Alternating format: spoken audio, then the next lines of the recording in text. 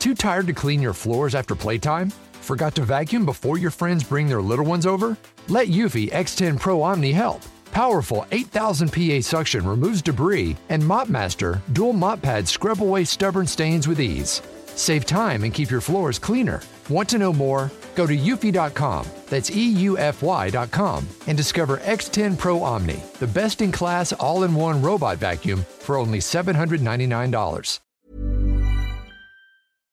I can't use public transportation after 7 p.m. I can't be brutally honest when you slide into my DMs. I can't go to the club just to dance with my friends, and I can't ever leave my drink unattended. But it sure is scary time for boys, yeah, gentlemen. You're listening to the Irish Times Women's Podcast. I'm Roisin Ingle, and the voice you just heard there was Lindsay Lab Stewart, a Texan singer who this week went viral with her satirical song called A Scary Time, which she sings beautifully, accompanied by her trusty ukulele, about how difficult it is to be male at the moment. In the aftermath of the Brett Kavanaugh controversy, and on the day that is International Day of the Girl, I think this is a brilliant song to start the podcast off with. It was inspired by Donald Trump's remark that this is a very scary time for young men in America, and it's already been viewed more than 10 million times. People like Mark Ruffalo and Matthew Modine have praised it. The singer was also a principal at Houston Metropolitan Dance Company and has taught dance at Texas State University, so she's multi-talented. But yeah, that catchy chorus, it sure is a scary time for boys. It was irresistible this week, and we had a story about it in the Irish Times. It finishes with a kind of mock realisation that maybe it actually isn't that scary a time for boys, and that people need to really think about what's going on at the moment. It's a very scary time in lots of respects, but this song has made millions smile while making a very serious point. Yes, it is International Day of the Girl. We want to wish all our listeners a happy International Day of the Girl. And I got a piece in from a young woman called Jigyasa Sharma, who's from India. She's 26, and she wrote a very short but really affecting piece, and I'd just like to read a bit of it here today, just for the day that's in it. She says, "On International Day of the Girl, I would like to share some events of my childhood. Growing up in New Delhi, India, I was sexually abused at the age of 7 by a bus driver I trusted. I was 11 when a man put his hands down my pants in a train packed with people. I was 18 when my private pictures were leaked from my own phone and spread through my university. I am now 26 and have faced harassment through all stages of my life by men of all ages. Since I was a child, I felt the need to cover myself with appropriate clothing. I was schooled on how a good girl needs to be covered all the time, something I never questioned as a child. My father would get anxious the day I would not return home before 8 p.m. And it wasn't just me, my whole family lived with fear. When I have conversations with my female friends, we exchange stories of sexual harassment, as if we're talking about something regular, almost mundane, because that's how it often happens. I never raised my voice against all I went through, thinking it would bring shame to my family. I believed it was my fault because I was a girl, or I was made to believe that I might have been asking for it. Being catcalled in Paris, seeing brides having a price in Tanzania, meeting boys in Dublin violating consent. I moved places, I moved countries. I found gender-based violence everywhere." And she finishes that piece. It goes on, and it's really worth a read. It's on irishtimes.com. at the moment if you get a chance to look. But she says, "As I have travelled, I have seen how these issues affect women everywhere. All girls should grow up in a world where they have a voice in decisions that affect their lives. Everyone has a role to play in closing the gap between what girls are capable of and what they are allowed to do and be. Women and girls regularly endure harassment in their daily lives, which has terrible consequences for their future. Girls can and do lead change, but they need allies. Everyone needs to understand what constitutes gender discrimination, their role in it, and how they can eliminate it. It took me a long while to come out and talk about all that I've gone through. I hope my story contributes to the movement and supports all those women who can't imagine outing their abusers because of the fear of victim shaming." And that's by Jigyasa Sharma. She's from New Delhi in India, and she's currently working with Plan International Ireland in Dublin. And we just thought it was good to bring you that on this International Day of the Girl. And we couldn't let this episode pass without mentioning Emma Vic-Vahuna, who was, as you'll know, one of the women affected by the cervical check controversy, and she died this week at the age of 37. The mother of 5 children had been diagnosed with terminal cancer earlier this year. She was one of the 221 women with cervical cancer found to have received incorrect smear tests during a clinical audit of past tests by the cervical check screening programme. Emma was brave and she was outspoken to the end, and in a final gesture in her campaign for justice, she actually asked that her funeral cortege go past the Dáil and the Department of Health. And I'm just going to read a few lines from a really moving piece written for this paper by Peter Murtagh. As Emma Vic-Vahuna's plain wooden coffin was carried into St Mary's Pro Cathedral in Dublin for her funeral mass on Wednesday, Barry Kerr's uilleann pipes played Bruach na Carragabáine, the sweet notes of the West Kerry air filling the interior of that great church. And the melody's unsung words could hardly have been more appropriate. Her skin is fairer than the swan on the wave, says the first verse. From the top of her head to the soles of her shoes, she is the stately woman that broke my heart, and she left my mind sorrowful.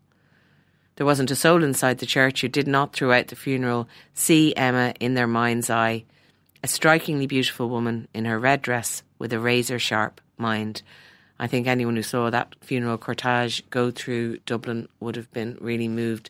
She was a powerhouse, like Vicky Phelan, like all those women who speak out and speak truth to power. And we just wanted to pay tribute to Emma today, and we're thinking of her families and all those close to her.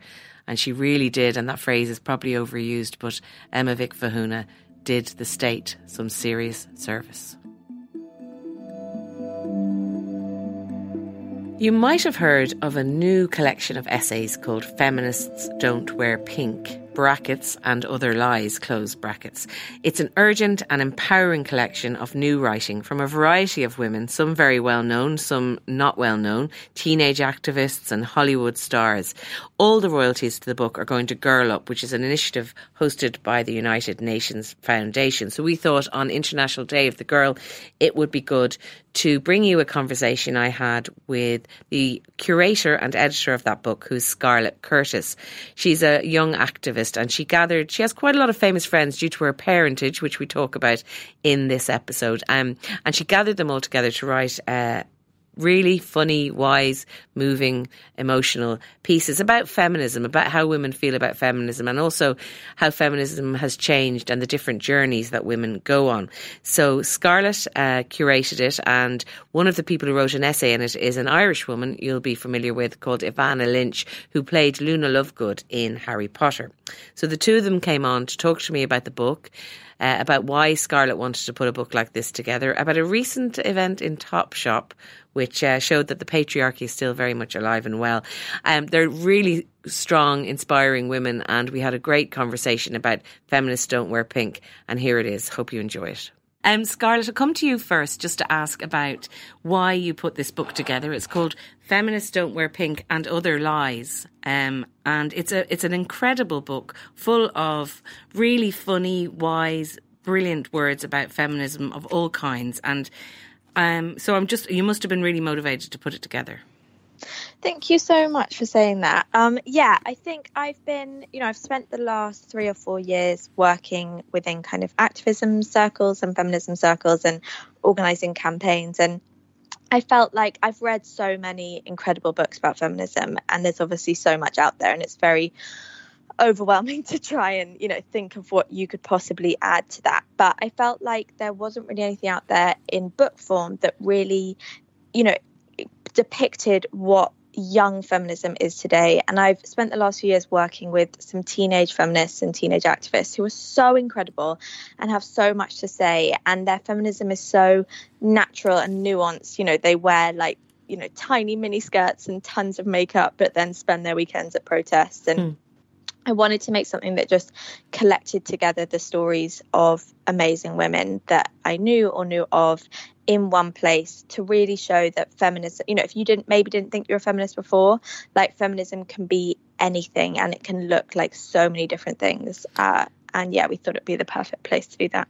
Well, I think you've really achieved that, definitely, just from looking through the breadth of the content that's in there. And we're going to talk about that a bit later. But first of all, to mark the launch of the book, you had a small pop-up in Topshop on Oxford Street, and it went a bit wrong. So maybe you could tell us a bit about that. Yeah, so we, one of our, the real goal of this book has been to try and get girls who maybe didn't think they were feminists and are maybe quite young to realise that feminism might be something they wanted to get involved in. So we thought, a pop-up in Topshop is the perfect place to do that. It was in the Oxford Street store. There were obviously a bit of worries about going in somewhere like that, but we just wanted to reach people that aren't in the feminist bubble, and I thought teenage girls shopping for clothes, it's the perfect place. So we had the pop-up, and then after just a few hours of it being up, it unfortunately got taken down. And it's still a bit confusing why it happened, and no one fully knows, but it really shook up our team and everyone that had been involved. We've been planning this for months, and kind of the whole of our PR budget had gone into this, and they've since donated £25,000 to Girl Up, who are the charity that we've partnered with on this project, which is amazing. But I think the other issue is that, if this was taken down because they thought it was too controversial or that they were going to get backlash, this is a shop that has made its fortune, and a man who's made his fortune from selling to 15-year-old girls and defining what it means to them to be a woman.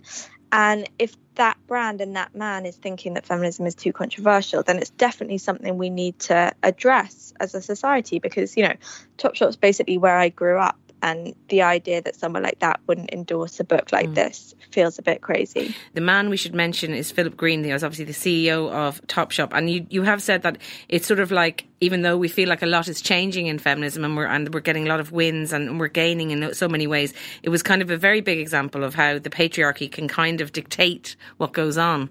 Completely. And I think, this was the weekend that Kavanaugh got his seat confirmed in America, and I've spent the last 4 years living in America, so I was very involved in that. And it did just feel like a weekend where you're like, oh God, are we all just out here kind of shouting on Twitter, but the real men in power are just taking things away from women one by one. Well, it is good that they made a donation, but not very cool that feminism was something that was seen as too dirty to have on the floor of Topshop, because presumably a lot of the clothes in Topshop have a lot of feminist messages on them. Oh my gosh, there's so many feminist messages, and I was being sent them all weekend. They've got jeans that say fake news on and more feminist t-shirts than you can count. So I think it is a bit crazy, and I think we've all got to remember that there's still definitely a fight to be fought. I was on Women's Hour the other day, and Jenny Murray asked if I really thought feminism was controversial anymore, and why did we say, the F word on the front of the book? And it's it is still controversial, and we need to remember that. We need to remember that we haven't won yet. No, I think you're totally right. It is. And as long as people are being dismissive and slagging it off, then it's something to fight for and to try and make. But what I love about the book, and we'll talk about some of the stuff in it now, is that you sort of alluded to it earlier. What it really does is it says that being a feminist is not this one thing. And I think there's a good essay. I mean, actually, I love Bridget Jones. Helen Fielding wrote a piece for it because I'd be more of an age of Bridget, and she looks back in her old diaries and she's looking back at feminism through the eyes of someone who's kind of lived a bit, and she really outlines how much it's changed and how people like Germaine Greer and other things, it felt like you were being talked at and told how to be a feminist. And what your book shows is that feminism is much more individual, much more personal and much more fluid in a way than it has been. And Evanna, I think your essay really shows that too. Now, it starts I love the way it starts. It basically starts with you having your period in an important meeting on a couch, worried about leaking onto the sofa because you're wearing those period knickers, which I haven't tried myself, I have to say. I'd be afraid to, like you were. But they did work, I will say. Do they? They did work, because you looked back at the end of the meeting and there was no blood on the sofa, which is good. Yeah. My brother actually sent me a picture of him and my dad simultaneously reading the article, and I was like, oh God. But I just want to, one reason I started with that is I just want to be able to talk about these things and not be ashamed anymore. And that's something I love about the book, Scarlett. You're talking about well, there was one essay where you talk about female masturbation. It's like all these things we're so scared and ashamed to talk about. I remember being so ashamed when I got my period and just feeling like I have to hide it. I had to like send my older sister into the chemist to get all the materials, and it's just like, I think the shame about that's connected to being a woman is worse than the actual experience, of getting or anything. It's really interesting to hear you say that, because I'll be 20 years older than you guys, and I sort of have this idea that younger women, it's all gone, but even to hear you say that, Vanna, that still exists, it's really interesting.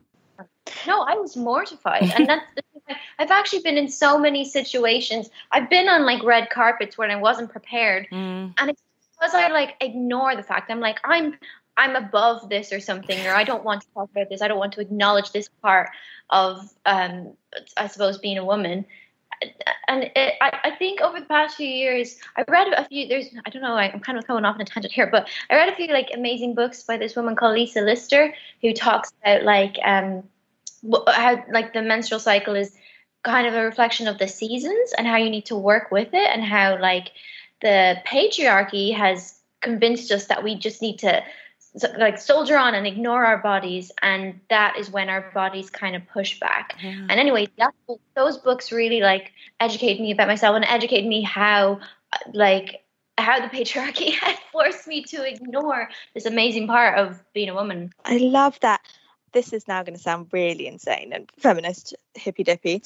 We love a bit of that on the Women's Podcast. Scarlett, go for it. I did this course at university, which was all about like the history of media, and we began with the invention of time and invention of clocks. And our teacher was kind of trying to argue that men and male monks had invented the clock and invented time because women didn't actually need a clock, because we had a lot of things within our body that kind of regulated time. And, we knew when a month was, and if you were breastfeeding, you knew when to breastfeed because your milk just came in. And then the men were kind of jealous because they didn't have any way of monitoring time. Wow. So they invented clocks. God. Which is really fascinating. I love that theory. But isn't it interesting, when you have your period, like you are so much more in tune with your body than any other time, in terms of like even your appetite and what you need to eat or drink, that your body is really completely saying, I'm really awake here and I'm really alive to what I need. And that is something that you're not taught about periods in that way, that it's this kind of like almost super sleuth inside you telling you things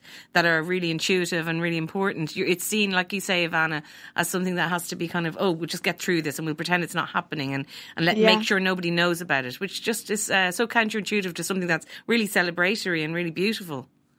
And also it's got really bad consequences. We did a campaign at the end of last year around period poverty. And, the reason period poverty hasn't been addressed is because all the girls that were living in period poverty were too ashamed to tell anyone. So whereas if they hadn't had food or hadn't had, school books or trainers, they'd have told people straight away. But this issue has kind of only just been researched because it's been so shameful. Evanna, the other part of your essay is about kind of your own struggle with calling yourself a feminist or knowing whether you are a feminist because you like things like, so-called girly things or makeup or, wearing nice clothes. And there was an idea that if you're a feminist, you can't like those things. Can you tell me a little bit about that kind of battle you had inside you? Yeah, totally. I mean, a lot of it was actually motivated by Scarlett and Holly coming to me and asked me to write this, because I was like, I'm not a feminist. I'm 100% a feminist, but I just didn't find many people who I identified with, and in the feminist, like the typical figures in the feminist movement. And I was like, all the women who've really inspired me and who I look up to have like been very feminine and very much like I just say that in like stereotypical way. Like obviously there's a lot of definitions for that, but I just felt like, in order to be feminist, I had to sacrifice my girliness, or I had to kind of hide it or cover it up and be tough. And at the same time, I was like, that's just not me. And I think I get a bit upset when people make femininity the enemy of feminism. Just because I see it as like an attribute. I see that as something that we should be proud of and something like, I don't think all this work to ignore the fact that like we are different from men, like chemically a lot of ways, and we shouldn't be trying to be the same of them in the fight for equality. And just like, also things like, I mentioned her in the essay, but Ingrid Newkirk, the founder of PETA, she's a real inspiration and role model to me. And I've met her and interviewed her and just followed her work. And like, she's very controversial. She does a lot of things like that are shocking, but she wants to shock because she wants to get your attention, because she wants her message out there. Like, that's her way of doing it. And it's not the way I would do things if I was running an organization like hers, but it's like, she's living her truth. She's doing exactly what she intends to. And I'm like, I don't understand why so many people consider her like, an anti-feminist when she's a woman who's heading this organization. And as I said in my essay, like, my friend who I work with on this podcast, he calls her his boss's boss's boss's boss. It's like feminist than that. So I just wanted to like talk about how it's more nuanced than just being a tough, feisty woman. And like, who's not to say that a woman who decides to stay home and mind her children and give all her energy and love to her family, if that's her choice, if that's what she wants to do, she's a feminist too. And I don't know, this idea that we have to be all things that men are, not a definition. No, I think that's a really good point, because Scarlett, that thing about, I think in the past, and even it happens now, where feminists are pitted against each other, like, you're not allowed in because you're not doing this right and you're not doing that right. And I think for me, flicking through your book, it's like you're really trying to get rid of that idea that it has to be a battleground. Completely. I think to me that has almost been the biggest enemy of the feminist movement over the past 20 years.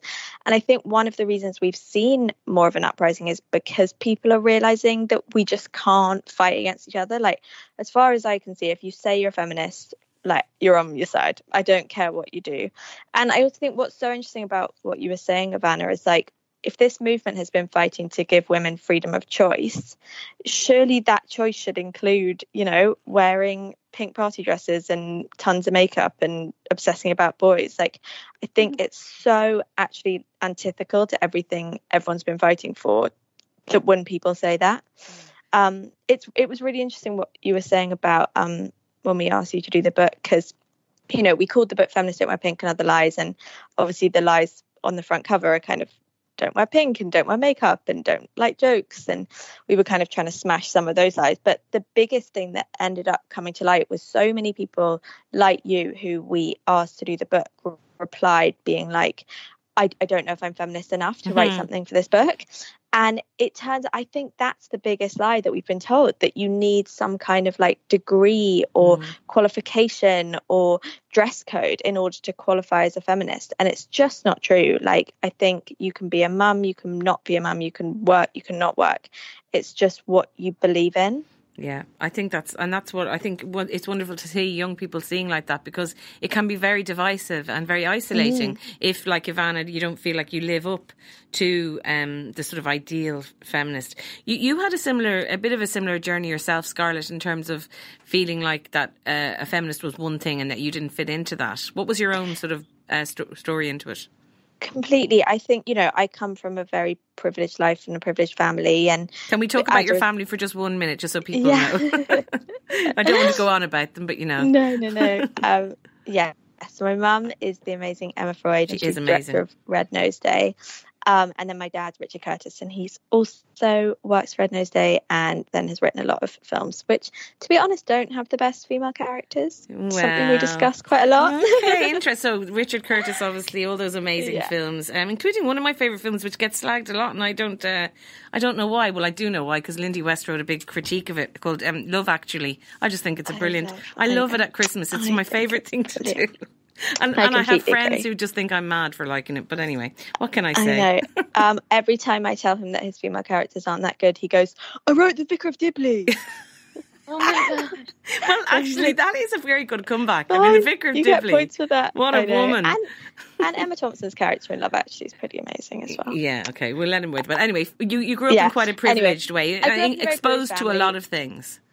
Yeah, but I also think, we can't deny that women that are white and able-bodied and come from privilege, like, don't experience a lot of struggle often until maybe something happens to make them realise. And I was exactly the same as you. I thought, I'm very girly. I've got bright pink hair. I feel much more comfortable in a party dress than I do in a pair of jeans. And I thought that I didn't qualify to be a feminist. I thought that it meant that I couldn't wear the things I wanted to wear, or wear makeup, or shave my legs. And it was actually only until I got really ill when I was 14 and was out of school and in a wheelchair, and went through a lot of really bad times with a lot of male doctors. And it was really that experience that made me realise, that I wouldn't have been treated that way if I was a man. And also if my mum wasn't the one that came to all the doctor's appointments with me. And I think it was really that. And then obviously I was off school and didn't have anything to do except read mad feminist literature like a crazy person. So it was really that experience that made me realise just how powerful and incredible this movement can be, and really helped me actually understand quite a tough time I was going through in a way I don't think I would have if I hadn't really unpicked that it wasn't happening to me because it was my fault, Yeah, you really did have a difficult time. You had a standard back operation for scoliosis, and it meant that you had years of pain, really, and you were kind of very isolated, as you say, and had to be on your own. Quite a dark time. How are you now in terms of all of that? So we ended up after 3 years, figuring out what was wrong, and I'm completely physically fine now. Although it did lead to, I had about 2 or 3 years of really bad PTSD after I got physically better. So first my body, then my brain. But no, I'm doing a lot better now. And I have to say, you have a lot of famous friends, Scarlett. Is it okay to say that? One of whom is very dear to all of our hearts in Ireland, Saoirse Ronan. And I actually miss her so much right now, and talking to you both on the phone, I'm like, I miss Irish voices. That's lovely, because it was great when she was nominated for the Oscar. I think she was in your house or something, because I saw her on Instagram, and you did a lovely sort of surprise thing for her and everything. Well, it was quite terrifying because she had kind of wanted to ignore the day, and I'd bought all these balloons and cakes, but I was going to have to throw them all away if she didn't get nominated. Oh God, that would have been a waste. Luckily she was. Yeah, it looks lovely. I mean, she has a piece in the book as well. And what are some of your favourite, both of you actually, your favourite parts of the book, or essays that have really meant something to you and that you think people will really enjoy? I mean, they're all brilliant, I can see. They're all so different. Evanna, I'm interested in hearing what you say. You go first. Evanna, what have you liked in the book the most? I'm afraid to say I haven't actually got to read the whole thing because I'm doing Dancing with the Stars. And sorry, little segue. I just was searching your name, Evanna, and you popped up dancing. And I was like, what the? I didn't know you were on Dancing with the Stars in America. That's such a big deal. How's it going? It's good. It's literally the most fun job ever. But sorry, I don't want to take the attention from stuff. But no, go on. I'm so enjoying it, but I'm also so sad I'm not a dancer because their lives are. Yeah. I hope you haven't slept with cheated on your girlfriend with your co-dancer. Is there a curse of Dancing with the Stars as well as a Strictly curse? No, they're very professional here, and also they've all been doing it for several seasons. So some of them are actually married. Some of the dancers. Yeah. So was the one who happened here in Strictly. They were married anyway. Oh right. Well, I think we're past all the drama phase on Dancing with the Stars US. No, it's lovely and supportive. Great. Yeah. And how far along are you in it?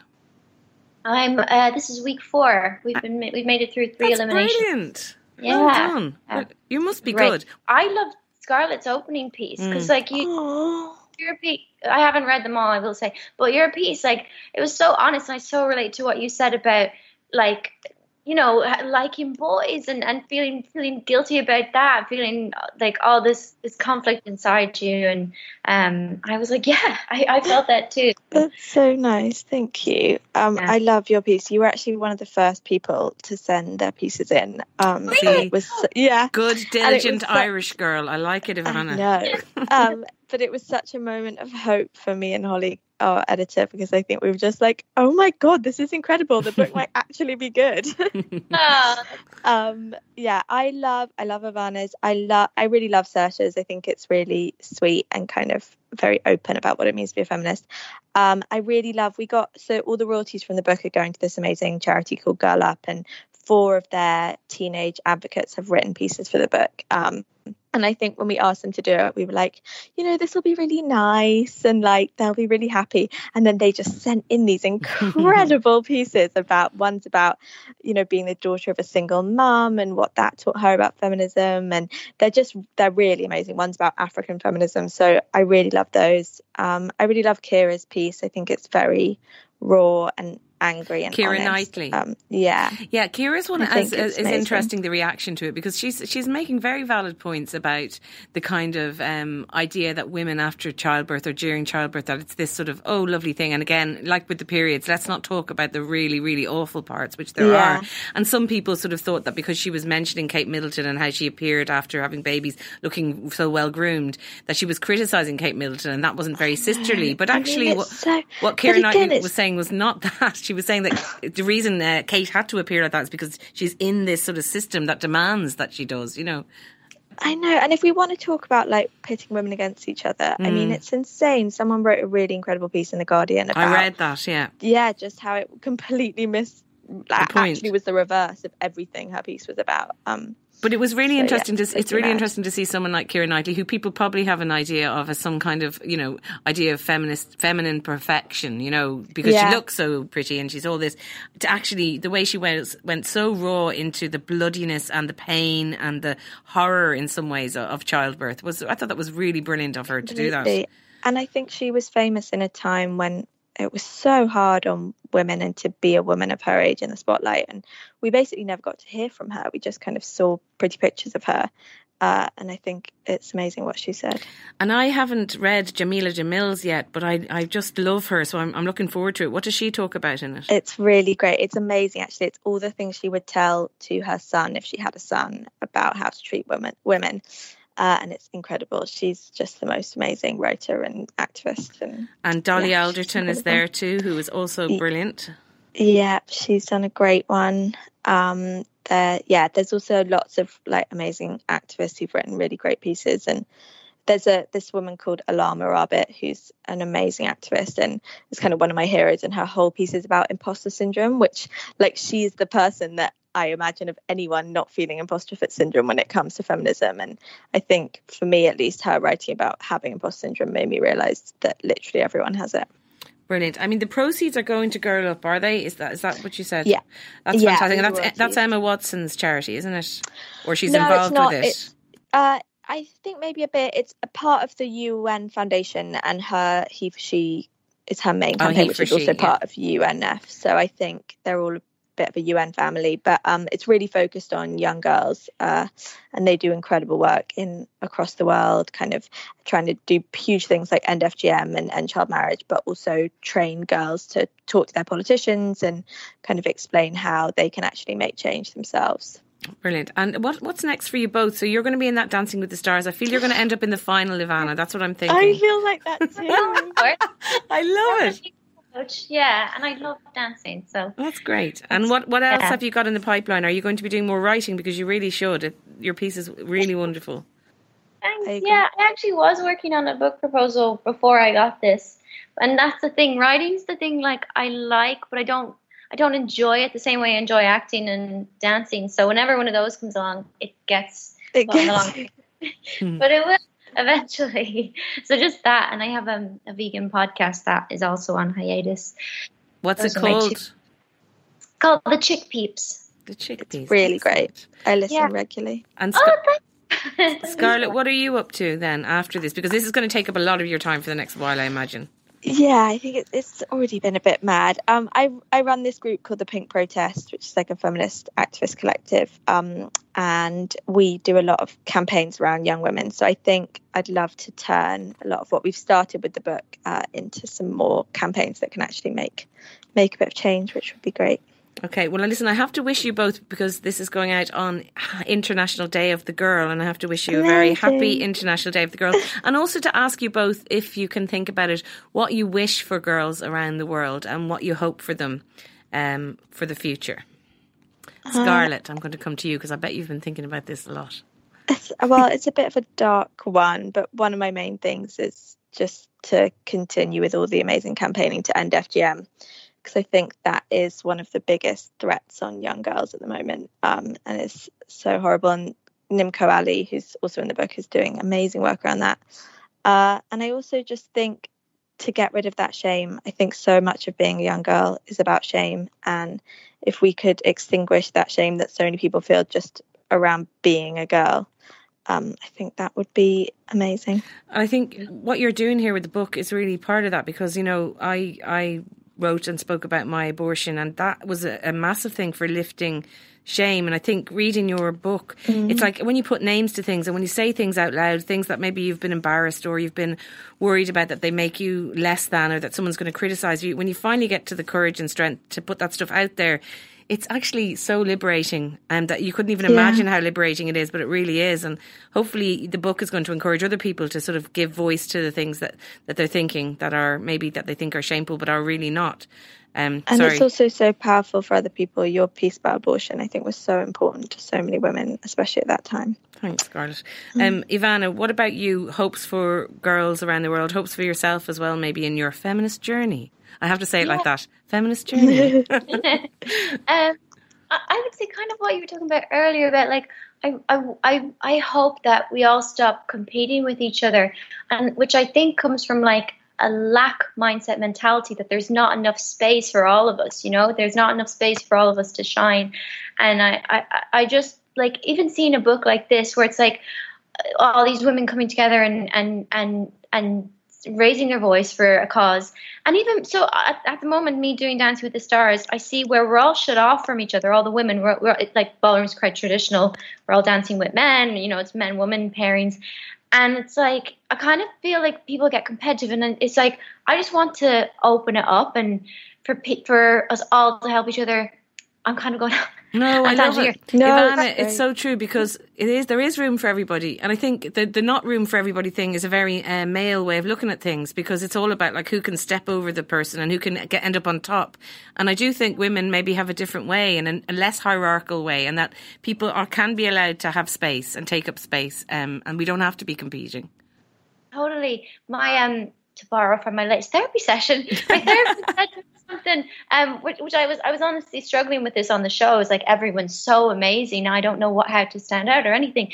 And she said real charisma comes from holding space for other people to shine. And I think that's a real feminine trait, where we have that love, that compassion, that generosity of spirit that maybe is not so present in men. And I think that's what I want. That's what I hope for women, that we like become friends and more, and just embrace each other and let each other shine our light. As corny as that sounds. Oh, I love that. It's not corny. I'm loving it too. This conversation's been so uplifting, I have to tell you both, because like I say, I'm 20 years older than you, so that feels like a long time, but I feel very connected, and I feel like you're standing on the shoulders of other people and you're pushing this thing forward. You're creating a new way for new generations to understand themselves, and it just feels like it's getting better and better, even though there is darkness, and things like the FGM thing, it's so depressing, and there's many things going on in the world that are awful. But on the other side of it, I think the last few years and the next few years are just so incredible and so hopeful, I think, for women and girls around the world. Let's hope so. Thank you so much for saying that. Yeah, well, I do think so. And I think your book and all the other things that are being done by so many great people are taking, are helping everything. So thank you very much for talking to us. Thanks for having us. That was Scarlett Curtis and Evanna Lynch, and very impressive women and really inspiring to talk to them. And as I was saying to them, feeling a bit like an old one, 20 years older than them. But I just find these days I learn so much from younger feminists and people who are, looking at things a different way. So it's great to hear from all the generations. And yeah, I hope I don't sound like too much of an old fogey, but I really did enjoy that. The Women's Podcast is produced by myself, Roisin Ingle, and by Jennifer Ryan, with JJ Vernon on sound. Remember, you can find us wherever you listen to your podcasts, and we do like a bit of praise, so go to iTunes, give us a review, and also just tell all your friends about the Women's Podcast and get the word out there, because, it is quite special. Anyway, we'll talk to you next time.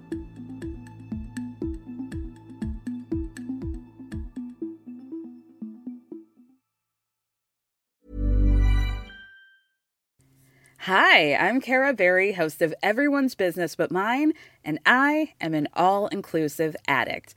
Enter Club Med, the best all-inclusive for you and your family. With resorts worldwide, from their family flagship resort, Club Med Punta Cana, to their only mountain resort in Canada, Club Med Quebec, they have everything you need to relax. With their 20-plus sports activities, wellness programs, you can dine on delicious cuisine and make memories with your family. So book your next getaway with Club Med.